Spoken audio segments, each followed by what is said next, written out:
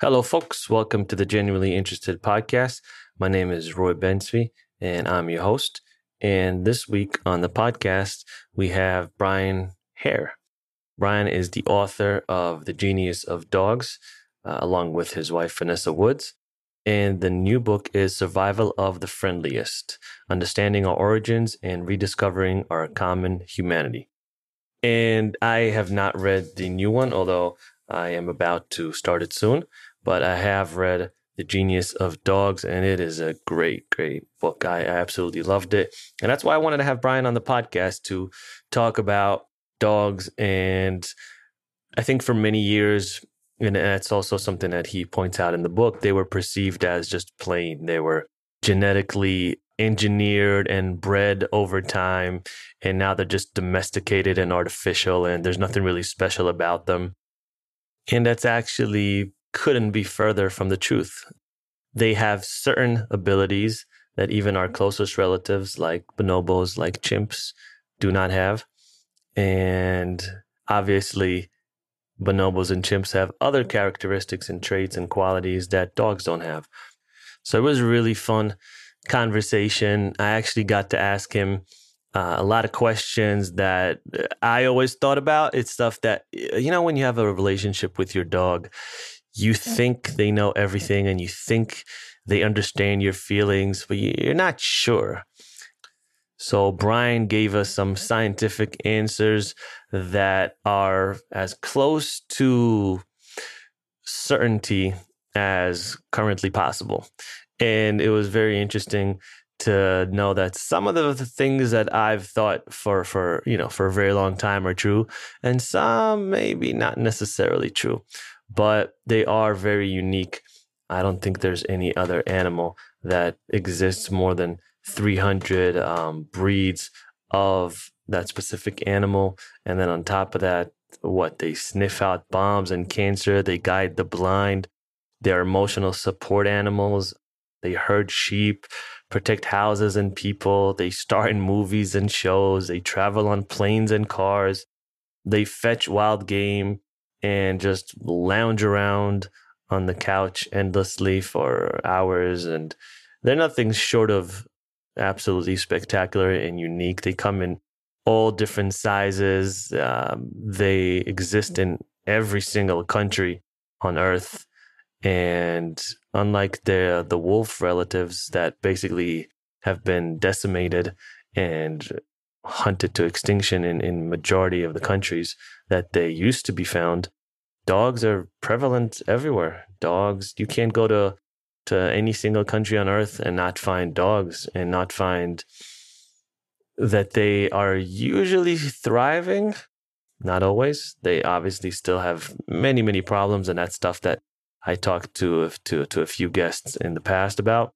So this podcast was not about that. This was just more about their reactionary ability, the evolution of humans and dogs together, how we coexisted. Why would wolves and humans, all those thousands of years back, even figure out a relationship that helped both species? That's a very unlikely couple to form that marriage. But Brian tells us a little bit about why they think that all these things happen and how we evolved with one another over time. And yeah, it's a fascinating conversation. It's a really great book. I'm going to put the link in the show notes. The Genius of Dogs. You should pick it up, and also the new book as well. I'll put everything in the show notes. And as usual, guys, subscribe, rate, review. I'm working on new episodes with really, really fascinating and fun guests and fun conversations. So I hope you guys enjoy it. And yeah, without further ado, here is this week's guest, Brian Hare. The Genuinely Interested Podcast.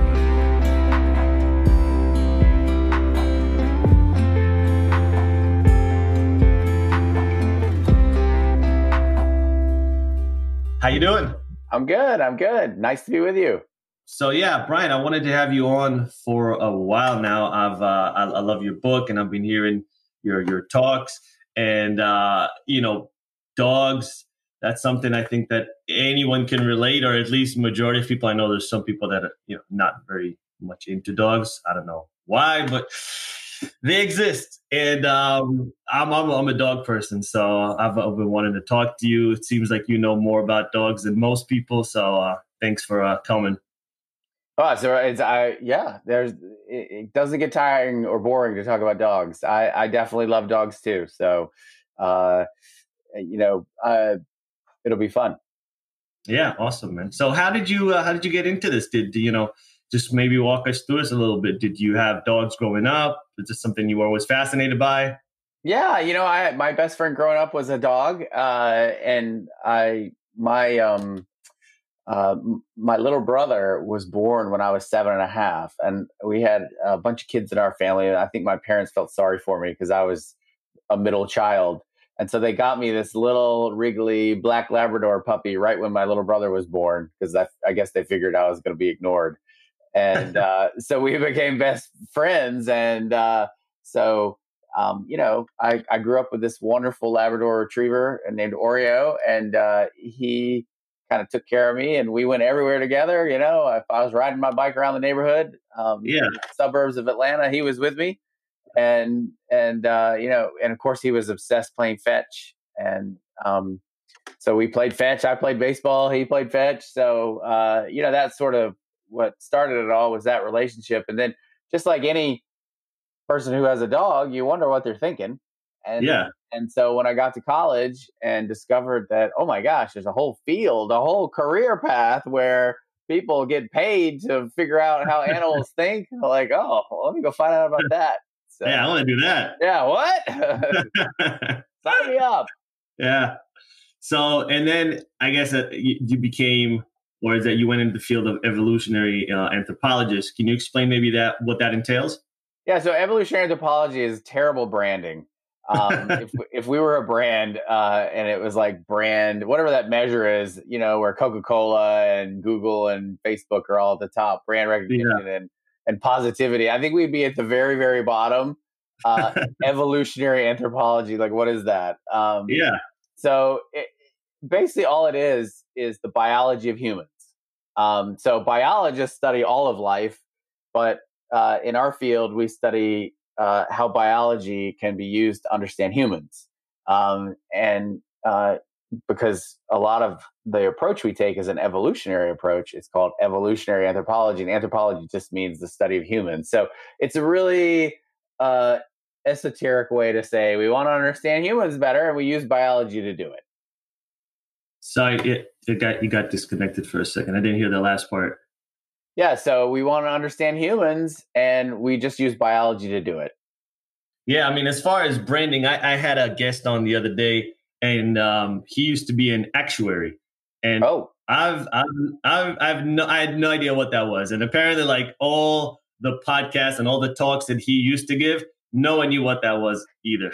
So it's there are worse on the branding levels. There's someone that are a little more down on the slope. Um, so I saw a talk that your wife Vanessa gave, and where she joked about how hard it was to work together and writing a book, and that's something I was intrigued by because I've talked to a lot of people who work as couples. They co-founded companies, and I've always been interested in how it is to work and have a relationship. yeah. So we are really attached to the hip. We work together. We play together. We raise kids together. Live together. So we don't really have a choice but to like each other. Yeah, It really, the book is really a marriage. And we actually have two books. We have the dog book you showed, and we have our newest book is this one. It's Survival of the Friendliest, and it's can't wait uh, to read that one. yeah, and it's about humans. So anyway, we've written both these books together, and both it have been an adventure because Vanessa is a science journalist, a science communicator, and I'm a scientist. And so I want to get it right and be accurate and boring, and no one would ever want to read it. And Vanessa really wants to make sure people enjoy it and take broccoli and turn it into ice cream. Yeah. And so anything we write, if you enjoy it, it's despite me. And so yeah, it is a challenge and a lot of work, but we somehow have managed. And every time we finished, and now we finish this new book, we're like, we're never doing that again. But we already have we're already working on our next book together. So I don't know. I guess we're just begging for more pain. It's part of the process, right? It's just, yeah, that's right. So yeah, let's talk dogs.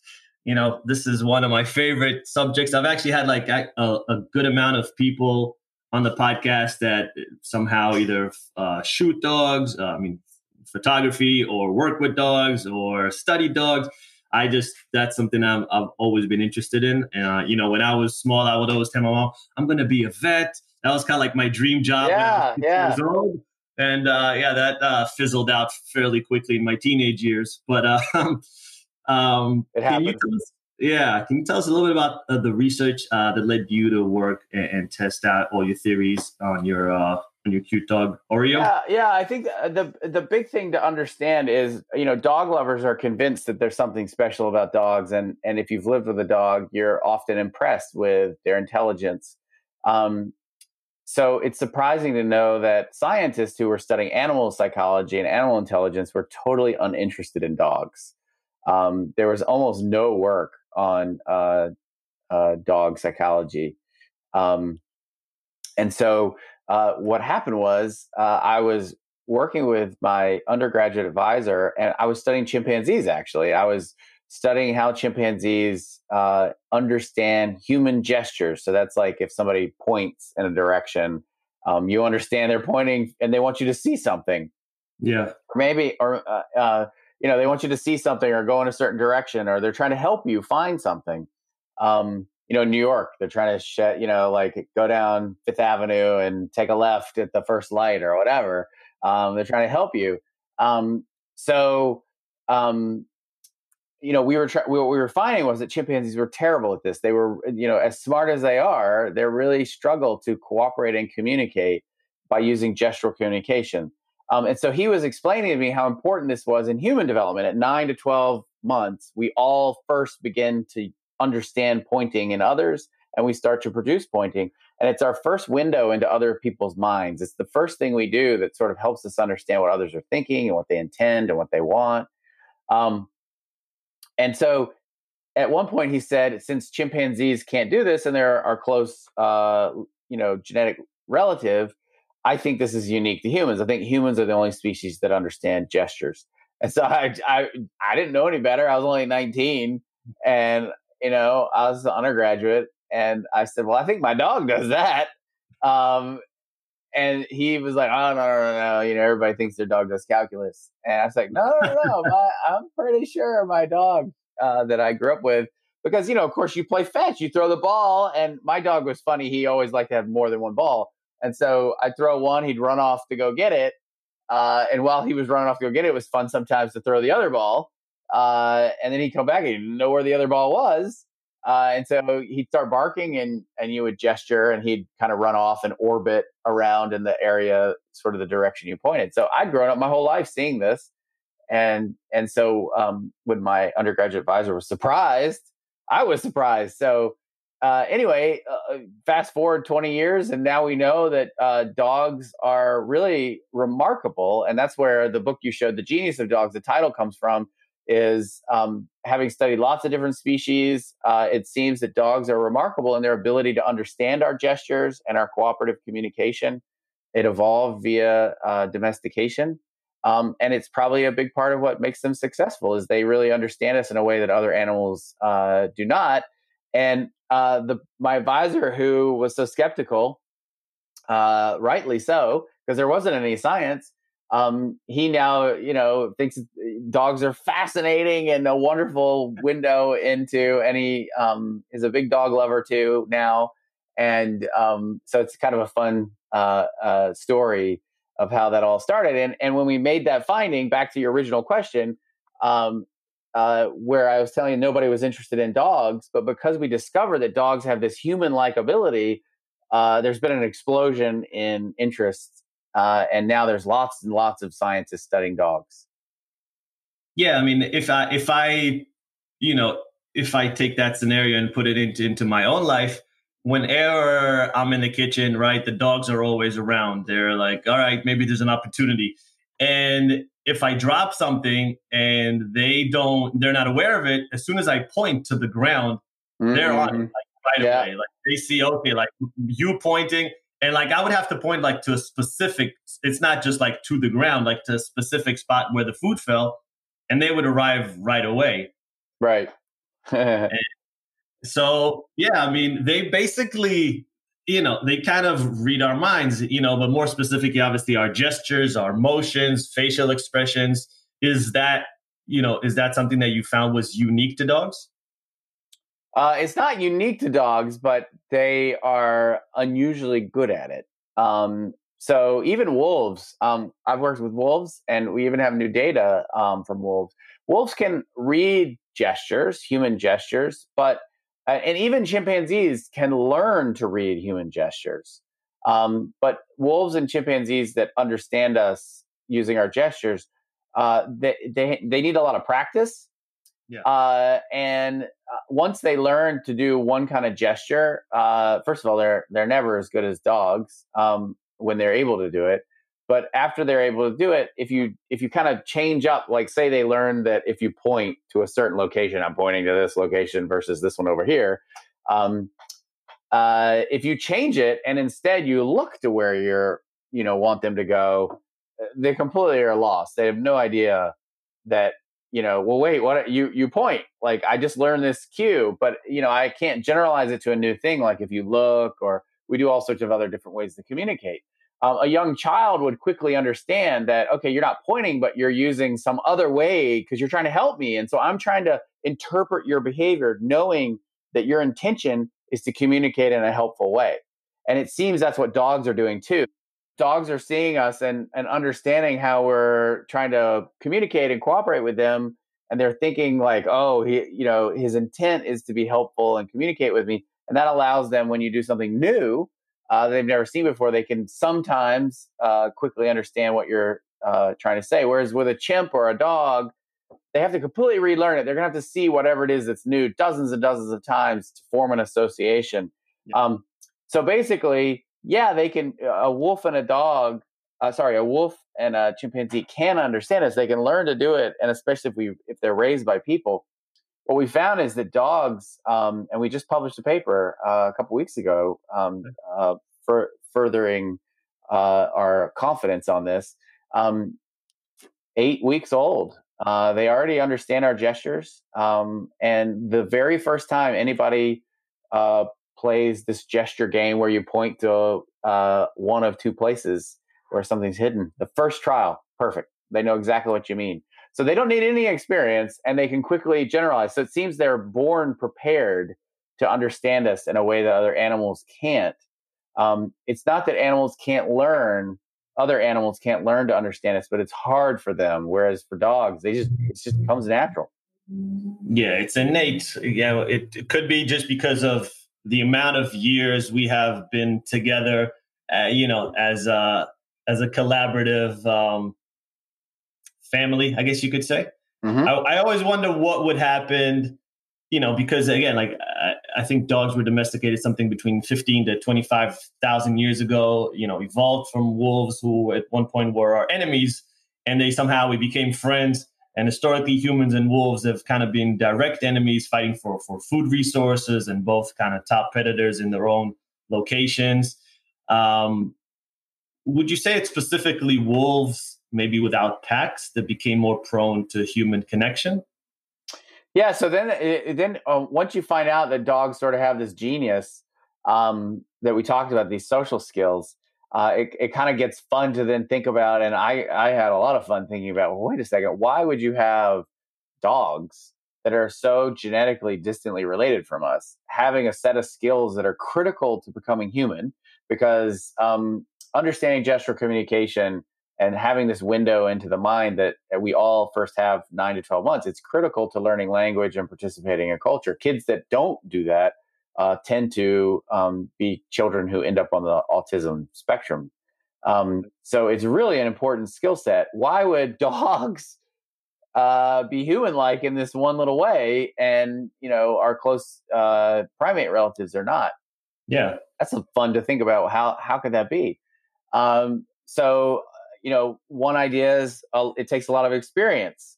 They just learn. Well, we covered that because talking about young puppies, 8 weeks old, already are doing these things. So that's crazy. Okay, so it's not that they require a lot of human exposure.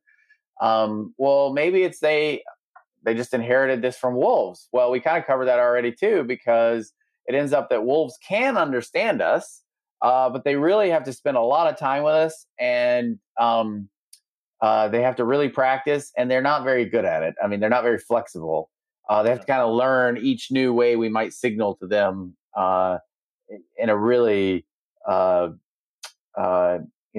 it's an onerous burden for them to learn each new thing. Whereas a dog, I gesture, I look, whatever. They're like, oh, okay, you're not using a gesture, you're looking, and they get it.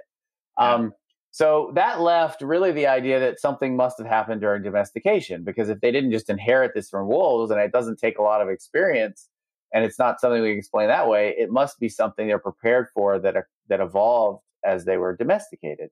And in the book, we talk about going to Siberia, and I had this great experience where there was an experimental population of foxes that were they were domesticated based on one criteria. They were selected to be friendly to people, and there was a control population that was kept that was bred randomly to how they interact with people. And it ends up the foxes are super friendly. They cry, and they, when they see humans and they want to be picked up, and they unfortunately they pee for joy when you pick them up. And that's fun.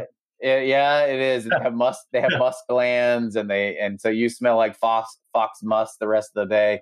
But anyway, so I went and worked with these guys, and not only do they have this wonderful behavior where they cry like little puppies even as adults when they see people, and they want to be picked up, and they love to be near people.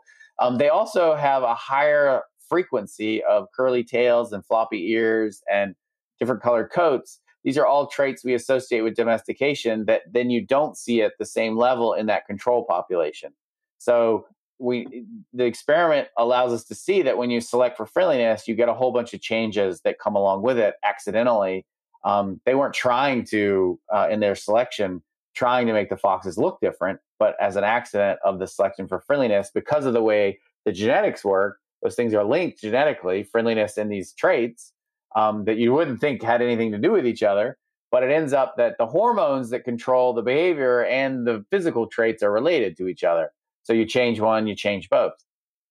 So I got to go and work with the foxes, and I found that selecting them for friendliness actually led to them being better at using human gestures like dogs. So they look like dogs. And that's crazy, because I thought when I went that you had to select for smartness, basically, if you wanted to get a smarter fox. But it ends up that if you want a more socially savvy fox, you select for friendliness.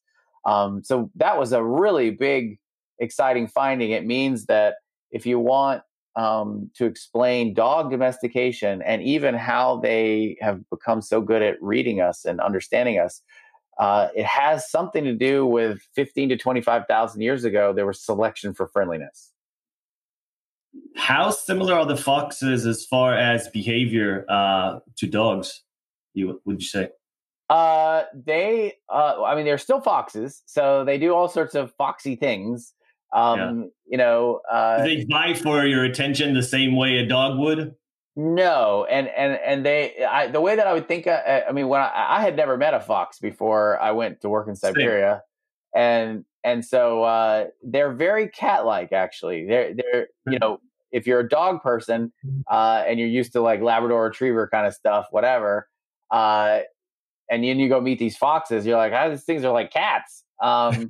They're but they really are into They love birds. They love feathers. They like to stalk and pounce. And but the experimental foxes are really attracted to people. They want to be held and they like to be scratched, and they're very playful. So they're like dogs like that. So it was this interesting thing where they're kind of this combination between cat and dog. Yeah. I would not recommend them as pets. Yeah. And there's a lot of confusion about that because the experiment clearly shows what leads to domestication, the first stage of domestication. But the key thing is it's the first stage of domestication. Yeah. There's a lot of things that have to happen between having selection for friendliness and then having a Labrador Retriever. It's the first step of what happens when an animal is initially domesticated. It's kind of like you have to have this selection for friendliness to get a domesticated animal, but you don't get a fully domesticated animal just by selecting for friendliness, if that makes sense. No, and the foxes give us an idea, though. Back to your original question, well, how did dogs evolve this ability to cooperate and communicate? That seems so remarkable. And what we think happened was 15 to 25 years ago, there was no agriculture. All people were hunter gatherers. They were living as foragers. And we think that 25,000 years ago, it wouldn't have been that foragers who were competing directly with wolves as they left Africa and entered the Middle East and Europe would have said, hey, we're running into these wolves. They're so cool the way that they eat all the food we're hunting. I wish we could go get some of their puppies and put them with our kids while we go hunting, because then they'll grow up and we'll do this for generations and select. Like, what? That doesn't make any sense. Like, that can't be what happened. So the foxes give us an idea of how natural selection, how nature could have selected wolves, the friendliest wolves, to be more successful. And as humans leave Africa, they start interacting with the predators of Eurasia. Actually, all the predators get wiped out except wolves and bears. And so what we think happened was the friendliest wolves, the wolves that were most attracted to people, then were an advantage because people were making garbage. They were leaving behind all sorts of resources that then wolves could take advantage of. But you had to be able to get close to people. Even though people were super predators, wiping out all the other predators, you had to be attracted to this thing that normally you would be fearful of. You had to replace your fear with friendliness.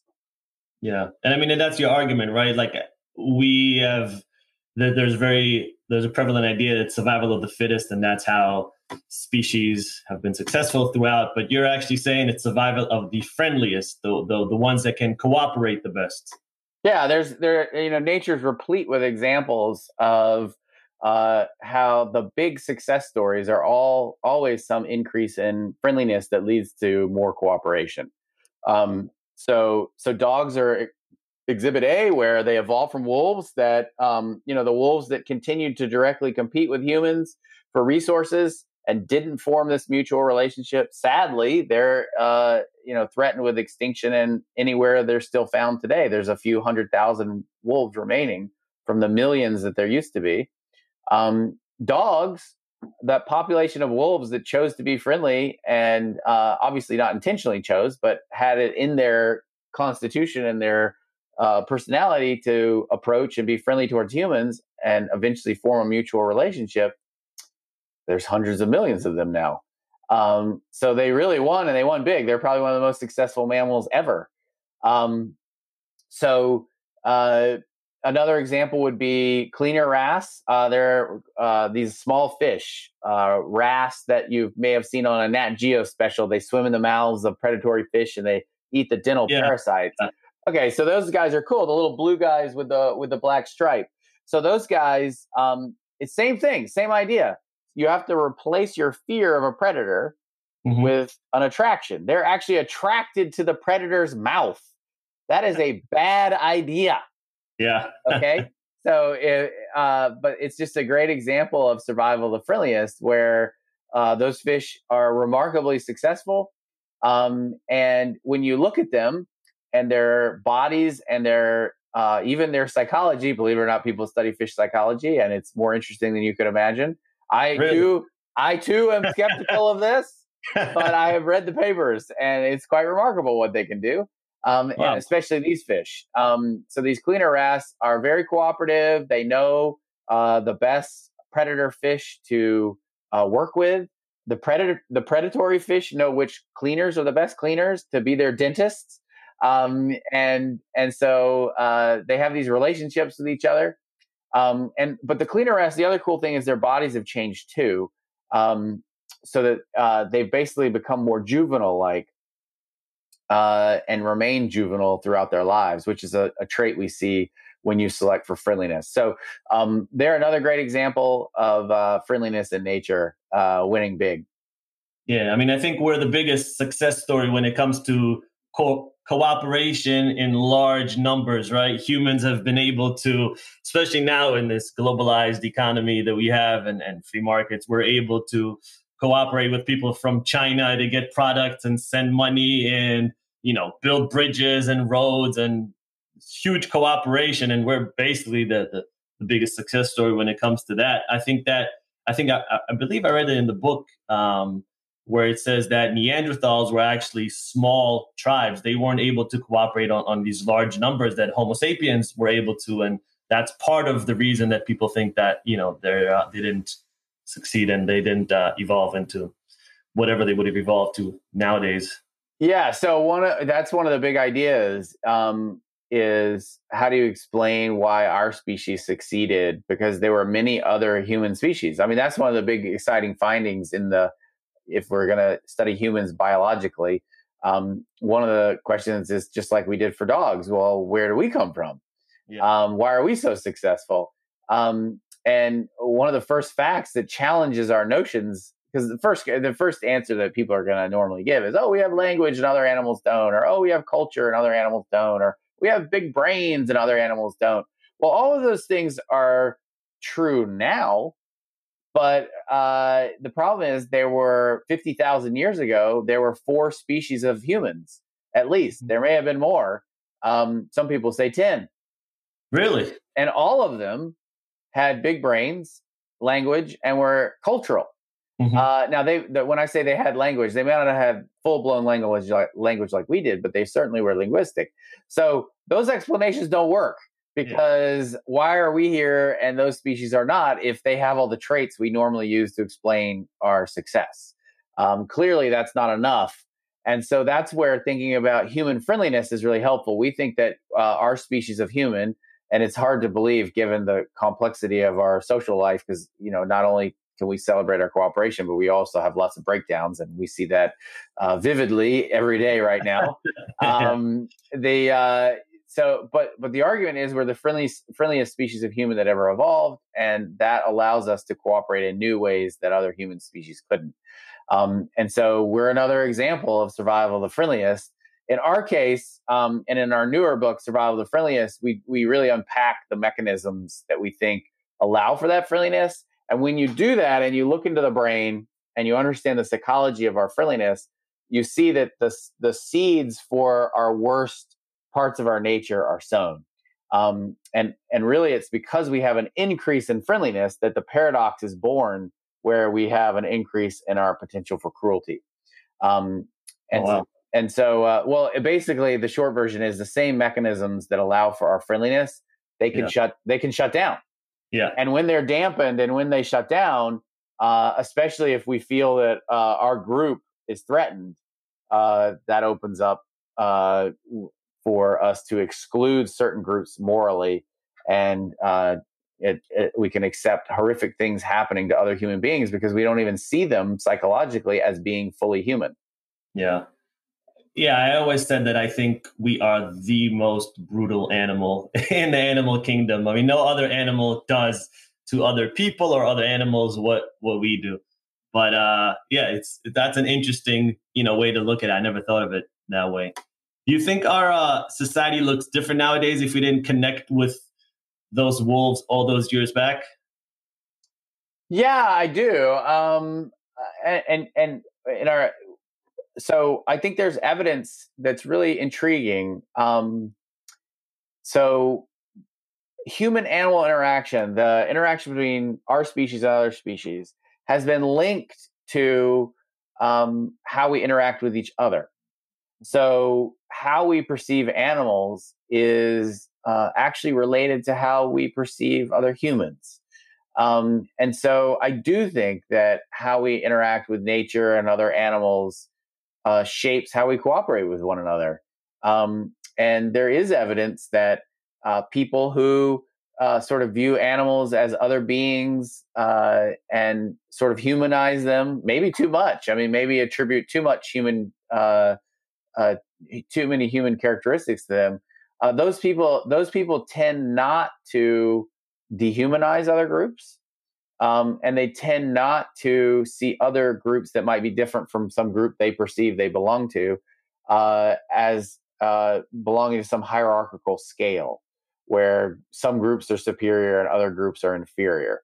So I do think that uh, our relationship with other animals, especially dogs, affects that. Yeah. I saw a research paper once that said that humans tend to select for cuteness.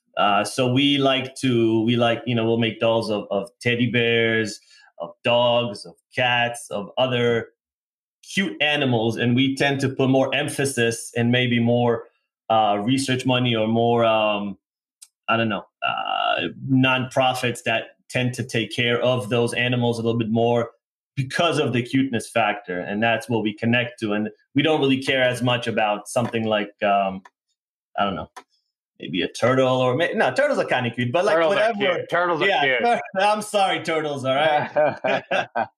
But whatever, we perceive to maybe not have those big cute eyes or Right. furry face. Right. Yeah, no, that's right. There's some evidence that humans are attracted to features that are infantile or juvenile in animals. Yeah. Anybody who runs a pet store would be terrified for their business if you passed a law that only allowed you to buy adult animals.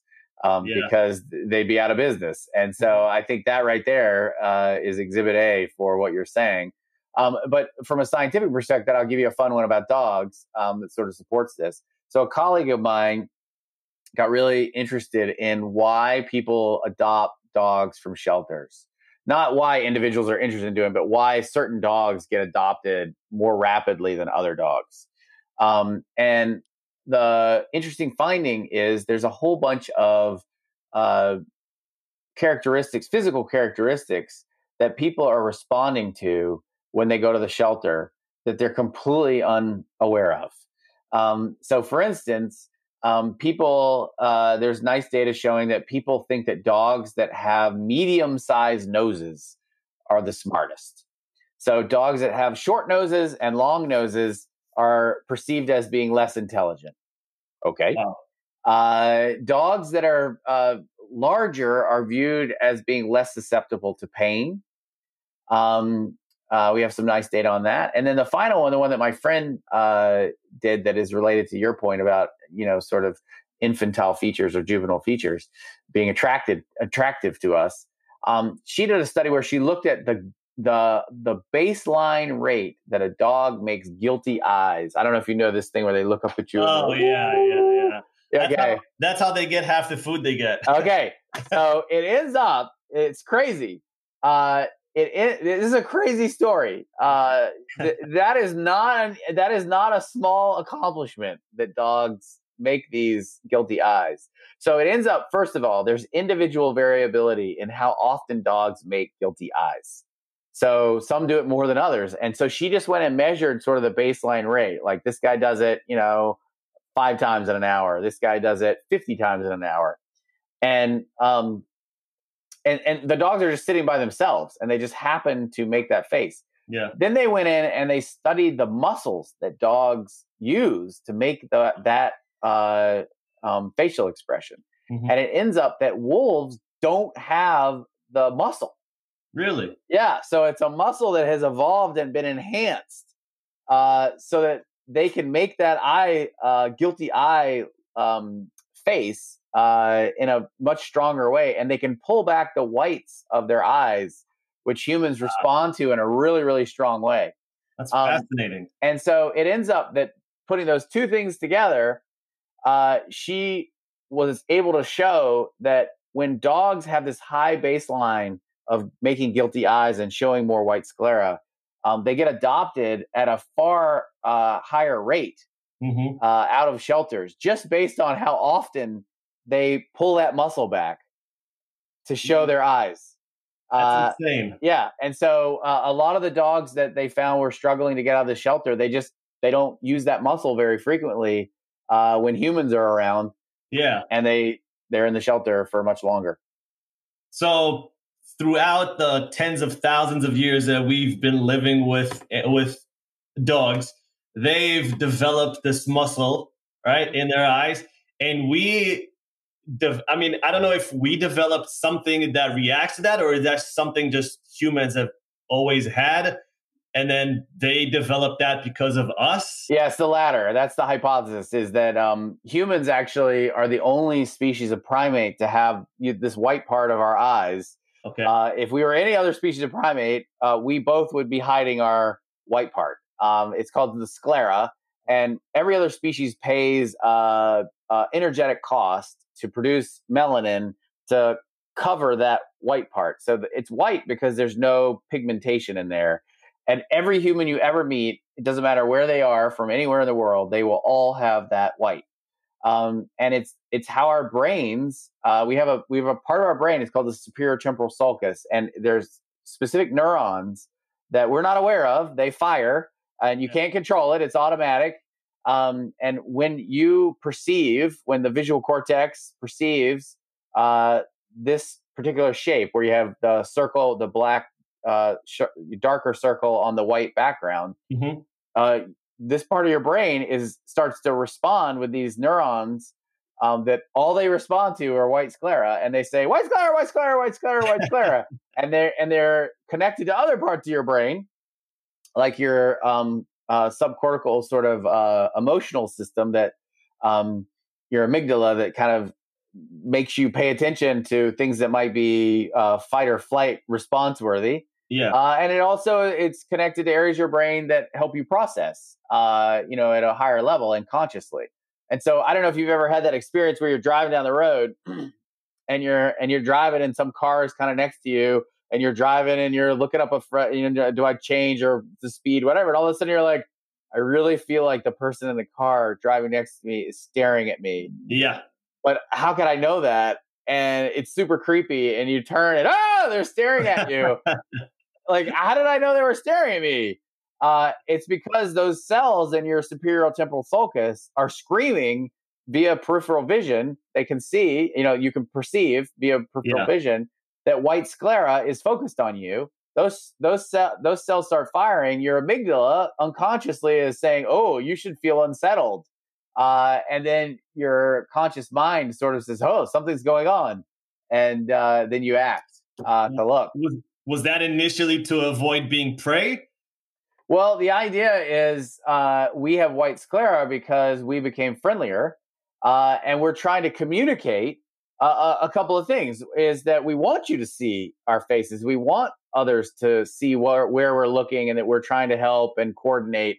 But at the same time, we want you to see our eyes because we want you to know we're watching you. Yeah. Because we are a friendly species and we do collaborate and cooperate. I want you to know that I know how friendly you are because I'd like you to continue being friendly. And so it seems that there was, a really interesting biological story there where these cells and this network in our mind have evolved to really respond strongly to white sclera. So now to dogs.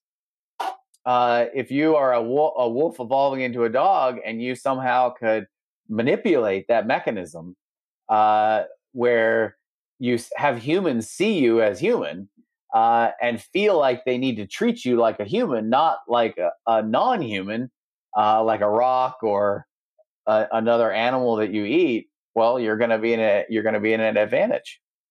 Yeah, I mean, the common idea is that we chose dogs to be part of our family, and through generations of selective breeding and whatnot. And you could say that dogs chose us in a way, right? I mean, almost like an evolutionary decision of survival. Like you said, like right now, dogs are tens of millions or hundreds of millions. Wolves are basically decimated and hunted to extinction everywhere that they existed, unfortunately, which is another question. Like maybe I can ask two questions here, but why is one so vilified and one so adored? You know, wolves have always been the big bad wolf, right?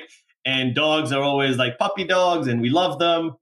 It's such a juxtaposition. It's weird. Yeah, it's even weirder than that because I love both questions. So the first is just to sort of echo and say, yeah, that's right. Is that um, dogs evolved from wolves, and I don't think we woke up one morning, hunter gatherer foragers woke up as and said, "Gosh, we need to create dogs." Yeah. I wish we had more mouths to feed around here, and I wish we could leave some carnivores with our kids when we go out hunting. Yeah. And we'll do it for generations, and we'll breed them. Like that doesn't make any sense. Yeah, I mean, likely. we don't even raise crops, so we'll raise wolves. I mean, like, that it can't be. So it has to be that it was natural selection, and I think wolves chose us. A population of wolves chose us, and boy, did they win big with an increase in friendliness that then led to a new form of cooperation. So, on terms of the why wolves vilified, it's even more complicated than that because if you take the question to Australia, because you have the Australian dingo. The Australian dingo is a dog that is uh, evolved from a wolf and is in the domestic dog family. They're not fully domesticated. I think that they're kind of domesticated to the level that, say, the foxes we were talking about are domesticated. But they're dogs. I mean, when you look at them, they're just gorgeous dogs. So they're vilified in Australia.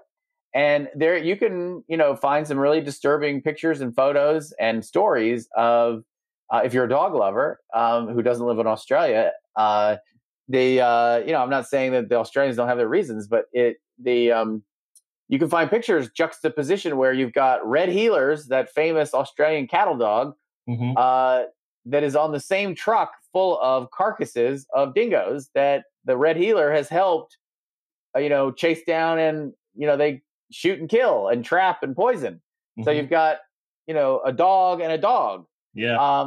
So it's not just that we vilify wolves or carnivores, that are wolf-like. I mean, that we even vilify dogs. Yeah. So I think it's back to this original story of humans pulsing out of Africa, encountering new carnivores, and we wipe them all out because we are a super predator with our projectile weapons. As soon as we have projectile weapons, we went from being sort of mid-tier and not particularly impressive in terms of our predation. If you're a large ungulate, humans walk up with their, thrusting spears and their slow speed, and you're like, I don't know, I'm just going to keep eating. Because I know you're not coming over here with those. But as soon as we have projectile weapons like the addle, which is this stick that kind of connects to another stick, and it allows you to, it's like a chuck it. But instead of putting a tennis ball in the chuck it, you put a spear and you can throw the spear. And so, as soon as you have that, and you eventually you have bow and arrow and that kind of stuff, we can knock everything dead. So now everything's afraid of us. And so I think that's sort of, I don't know, maybe just to make a funny story about it, I'm exaggerating here, but maybe we're like the the kid that got made fun of in the Predator Guild. Oh, the humans, here they are, like ha ha ha, like you're laughing now, and now we have to kill everyone. Now we got to kill everybody. Like you laughed at me. I don't know. So I think we just we're really competitive against other carnivores, and so anytime a dog or a wolf is perceived as a carnivore, threatening livestock, people are able to sort of dehumanize, but in this case, instead of dehumanizing, sort of de-dogize uh, those individuals, and potentially they can be really cruel. Yeah, it's unfortunate because they do have, obviously they are crucial to ecosystems. There's that beautiful, I'm sure you've seen that beautiful video of the wolves that brought back in the Yellowstone. in the Yellowstone. Yeah. So I mean, they are very, just like any top predator is in any ecosystem, they are crucial and they are beautiful animals. And it's just, I remember seeing this video many years back. They did research and they took a wolf into a room and he had like a handler. And there was meat, like a steak in a cage. And immediately the wolf tried to like get the steak. He was trying, couldn't get the steak, obviously, because in the cage. And then eventually, after whatever minutes, he kind of just quit. But there was no communication between him and the human. And then, they took the wolf out, they brought the dog in, and the dog tried for maybe 10 seconds, realized he couldn't do it. And then he just looked up at the handler like, hey, can you give me a hand here? Like, can you?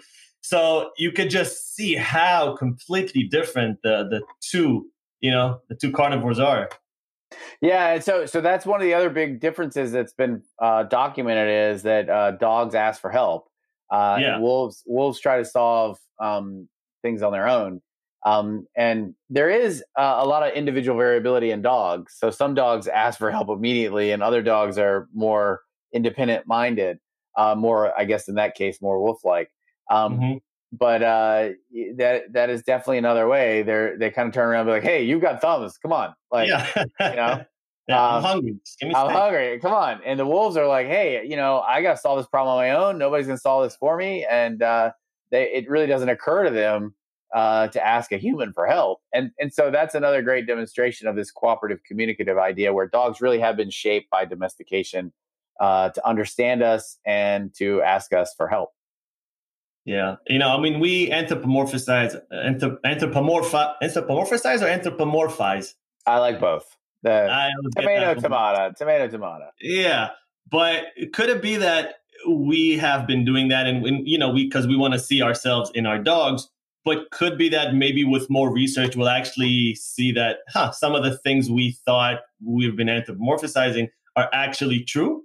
Yeah, I think this case of cooperative communication is one where they're human-like, but it is true you can humanize and go too far, and I think that's unfortunate for our dogs if we do that. They are dogs, and I'm not suggesting that they're humans.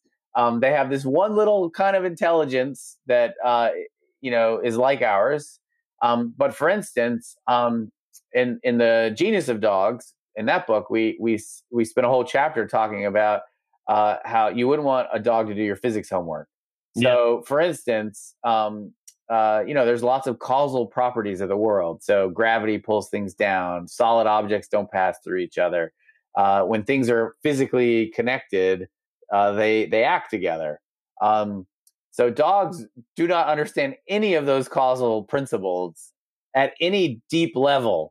They can learn through many, many interactions, kind of like we were talking about the wolves and the chimpanzees having to learn about how to interact with us.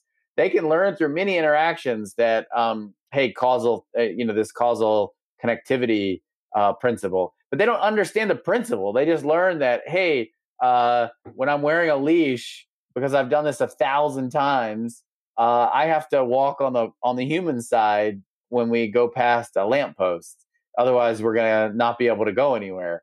But they don't understand that solid objects don't pass through each other. They can learn that, when something, is going to run into a solid thing, it'll still be there. But they don't understand solidity or gravity. And so bonobos and chimpanzees, our closest living relatives, they understand that. They understand it like we do.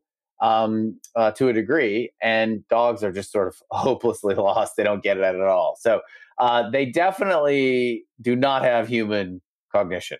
If you look at the different types. So I guess that kind of leads me to the quote. I believe it was Einstein, maybe not, but everybody's a genius. But if you judge a fish by its ability to climb a tree, it will live its whole life believing it's stupid. And I think, for the longest time, and I think you made reference to this, that we've had some sort of standard for what genius is. It was just one thing, Right. usually scholastic. And now we realize that genius comes in so many different forms. Like dogs have their own genius, kids have their own genius, bonobos, chimps have their own genius, dolphins have their own genius. And like, could it be that I don't know if we're still doing it, but maybe we've been doing it for a very long time, that we've been testing the intelligence of animals based on our own standards, or how they react to us, or how they react to our tests, rather than between their own community or in their own environment. Yeah, I mean, a lot of people ask me, and sort of how this usually gets, we walk down this sort of thought stream, is people say, well, what about cats and dogs? Or who's smarter, a cat or a dog? And I get asked that all the time. Definitely dog. And and sorry, cats. Yeah, sorry, cats. I mean, and so, I usually say, look, asking me that question is like asking me, is a screwdriver a better tool than a hammer? If you can answer that question, I'll answer your question. Because as an example, how'd you do on your echolocation test? Right? Yeah. Zero. Yeah. So there are animals that can perceive the world and in ways that we're not even capable of, which means they have a whole mental faculty that humans don't even have. Mm-hmm. So it just highlights the point that there are different types of cognition, and they vary independently within a species. So you can be, in the human version, oh, I'm great at English but terrible at math, or I'm great at math but I'm terrible at science. Whatever it is, those things are not necessarily linked to each other.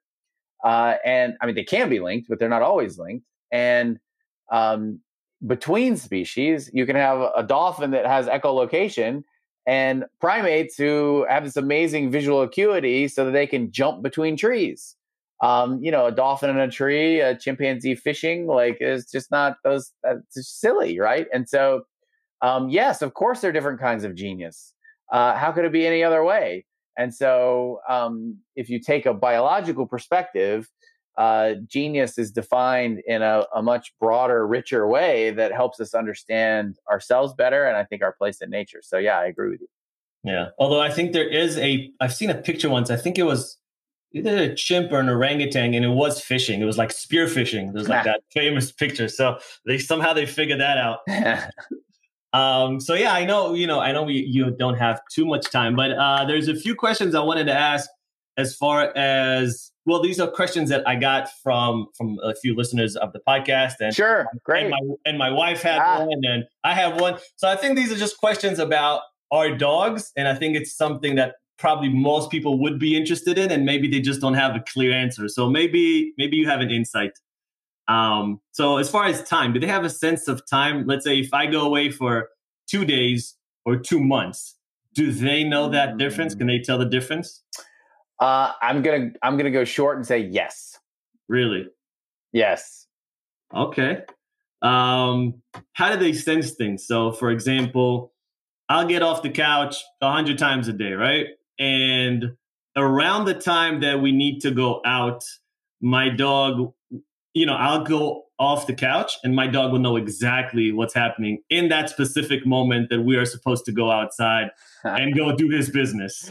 Yeah, I think that goes back to your question about time. I mean, just like, lots of animals have, there's a part of the brain that sort of responds to time, and there are different mechanisms in different animals, but most animals have some way to keep up with night and day. They have a regular schedule of when enzymes are created that digest food. And so there's sort of you wouldn't want to be constantly creating enzymes, for instance, that digest food all day long, because that costs energy. So better is you create them around the time that you're most likely to need them. Yeah. And so there's all sorts of ways that, animals that are far more evolutionary ancient than dogs keep track of time. So, um, you know, yes, I do think that your dog, if there's a regular schedule, has an idea that, okay, it's getting close to that time where, when they get up next, Yeah. this is my big chance.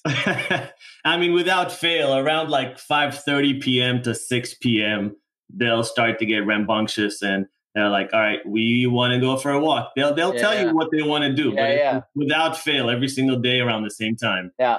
And you can see that I've worked in lots of situations with captive animals, that not domesticated, wild animals in zoos or whatever. And you see the same thing at zoos where, um, uh, you know, at the end of the day, the keepers are going to go home. They usually clean up and feed, and then they'll let the animals inside for the night. Mm-hmm. And in anticipation of that, there may not even be any cues. There's nobody there. There's no keeper or whatever. But the animals tend to move to the back of their enclosures, and because they're waiting to be let in, so they know. And different animals have different ways to keep up with that. Yeah. Do they know when we're sad? So, for example, my wife and I, if we get into an argument and then one of us may be sitting and we're a little bit sad, like they seem to gravitate towards us once those things happen. Yeah. If I don't know, what I don't know is, do they feel sad because you feel sad? I can't answer that question. Yeah. But are they sensitive to the tone of our voice? And can they understand that there's an aggressive interaction versus a playful interaction between two humans? That's, I think, very easy for a dog to understand that, oh, this is playful or this is not playful. Obviously, they can mix it up. Just like, think of them as like a toddler. A toddler would understand that to a degree, but not always get it right. Yeah. And in terms of why do they come sit near you, it is even in wolves and many mammal species. After there's a fight between two individuals, other group members, especially in group living species, will come and sit near and be more likely to interact with those that have had the fight. So whether they actually feel for you and they actually are having sort of a truly deeply empathic response, I don't know. But are they aware that was an aggressive interaction, and are they attracted to individuals after these kinds of interactions and are more social? Yes, and it seems to, in many animals, function to relieve the tension in the group and repair bonds. So I'm sure that's the psychology that is being activated there. It's fascinating. Okay, two more. Do they miss places? So, for example, I think I told you before we started the podcast, I went to Connecticut for the past 4 or 5 months. And, Connecticut's beautiful. It's open spaces, backyard, hiking trails. It's doggy heaven. Like they loved it compared to being in New York City. And they were extremely happy there. We like I said, outdoors a lot. And then we came here last week and they seem completely fine. Like they're not telling me, oh, I miss it. But obviously, how would they? But it's just like, do they? Do they actually miss being in Connecticut and being outdoors? Is that something that they're capable of? So I'm gonna slightly hedge here, and say, think about if we could give them a preference test.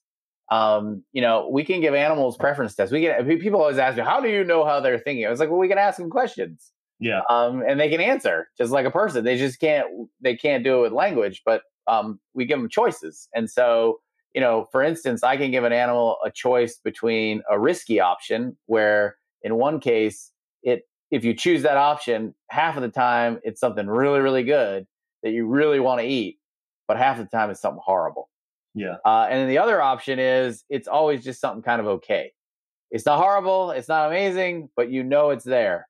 Yeah. And animals, depending on the species, like chimpanzees always go the risk. Bonobos always like the safe option. So we can give animals choices. Imagine an experiment, if it was possible, to give your dogs a choice between Connecticut and New York. I'm sure they have a preference. And I'm sure if door number one is Connecticut, door number two is New York. If they could walk out one of two front doors out of your apartment to go into the city or to Connecticut, they would have some preference. So it's not necessarily that they miss it, but given the option, they would obviously pick the one that they prefer. Yeah, absolutely, no, without doubt, and just like they would with food or anything else. Yeah. And then miss it. So that's why I said a slight hedge. So I just wanted to establish that's where I feel confident that they would have a preference. In terms of missing it, missing requires a preference, but it also requires that you have a type of memory where you can sort of have a movie play in your head. Yeah. And you can kind of, oh, there I was frolicking in the fields in Connecticut or whatever. Boy, I wish I could do that now instead of the good old days. Yeah, instead of pooping on the sidewalk or whatever. I want to poop on a big clump of grass. So there is evidence that dogs have some capability to have this movie-like memory, but the evidence we have is very specific to certain situations. And so if you ask me to guess, I would guess, yes, they can miss things, but I can't. You're asking me as a scientist. That's why I'm on the show, not just as Joe Schmo dog lover. So I want to give you the science answer. So as a person, I think they miss stuff. But as a scientist, can I show you a study that sort of demonstrates it? No, I can't do that. But the closest thing we have is there is evidence that they can remember things that happened, an hour before. And in this really cool experiment, it's actually kind of an imitation experiment. You show them something an hour before they've never seen before, and they imitate it, and they can remember what they saw an hour later.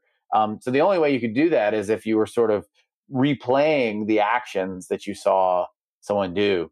So they have some form of memory like this, but whether it's to the extent that we have, we still don't know. Well, I mean, I don't have any way to demonstrate that. Yeah. That's super interesting as well. So the last question is alpha a real thing? I've seen like many contradicting, articles about this, but I'll just give you an example. Let's say when we're walking, I have two dogs, one male, one female, and when me and my wife are out for a walk with them, I feel like I don't know if it's true, but like my dogs are relatively calm. They're not.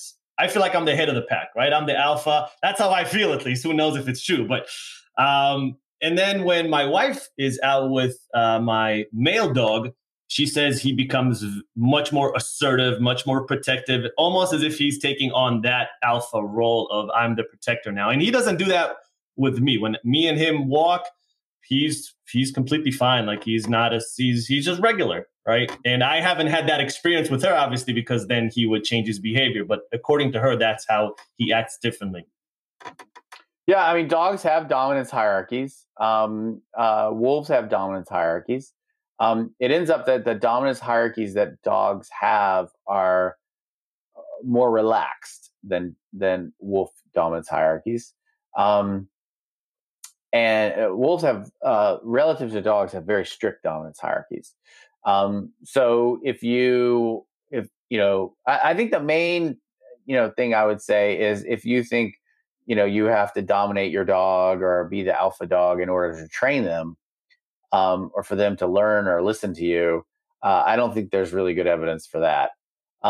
If the question is, sort of, does your dog in its social relationship with you, is it seeing you as someone who, is a leader or, has, sort of capabilities that it doesn't have? And, maybe you could prevent it from doing something or allow it to do something, and it understands that relationship. Yeah, I have no. Yeah, I'm sure they do. And I certainly think they understand that other dogs are, able to stop them from feeding when they want to feed, or that they need to avoid a certain dog because they might bite them or be aggressive. And likewise, there are people who might stop them or help them, or they totally are able to categorize people in really interesting ways. But the sort of idea that either because dogs evolved from wolves that have this strict hierarchy, or because there's a dude on TV who says has to be alpha to train dogs. There's no evidence for that. In fact, if anything, there's evidence contrary to that. Did he put out a lot of misconceptions, that particular guy? I think his show is a show about human psychology. I don't think it's a show about dog psychology. And so I think part of the reason, and anybody who is in the pet industry, which is a massive industry in the United States, it's larger than Hollywood. Yeah. People who are marketing new products to pet owners, they're marketing them to pet owners. Yeah. They're not marketing them to the pets because it's all about what we perceive that our pet may need or want. What we perceive will be required to train the dog. And so I think that's what that person tapped into was a certain set of biases and priors, as economists talk about, that people have. And it really resonated with that type of human psychology and a set of beliefs. But do you need to dominate your dog in order to train your dog? No, absolutely not. No. There's not really evidence that that's needed or necessary. And just to be clear, I don't just work with people's pet dogs. I work with the military too. And dogs that are military dogs. And I can tell you that shock collars and dominating, and you can train dogs to do amazing things. Positive feedback. Yeah, with a lot of positive feedback, right? Yeah, I actually think some of that stuff shouldn't even be legal, but that's a whole other show. Ryan, man, I really want to thank you. I know you have to go, so I don't want to take up too much extra time. But the kids just got here, so I gotta go. Perfect timing. But hey, man, I had a blast. I really enjoyed it. Thanks so much Thanks for the invitation. Yeah, man. I anytime. I had a blast. Where can people find you? Where can they find the book?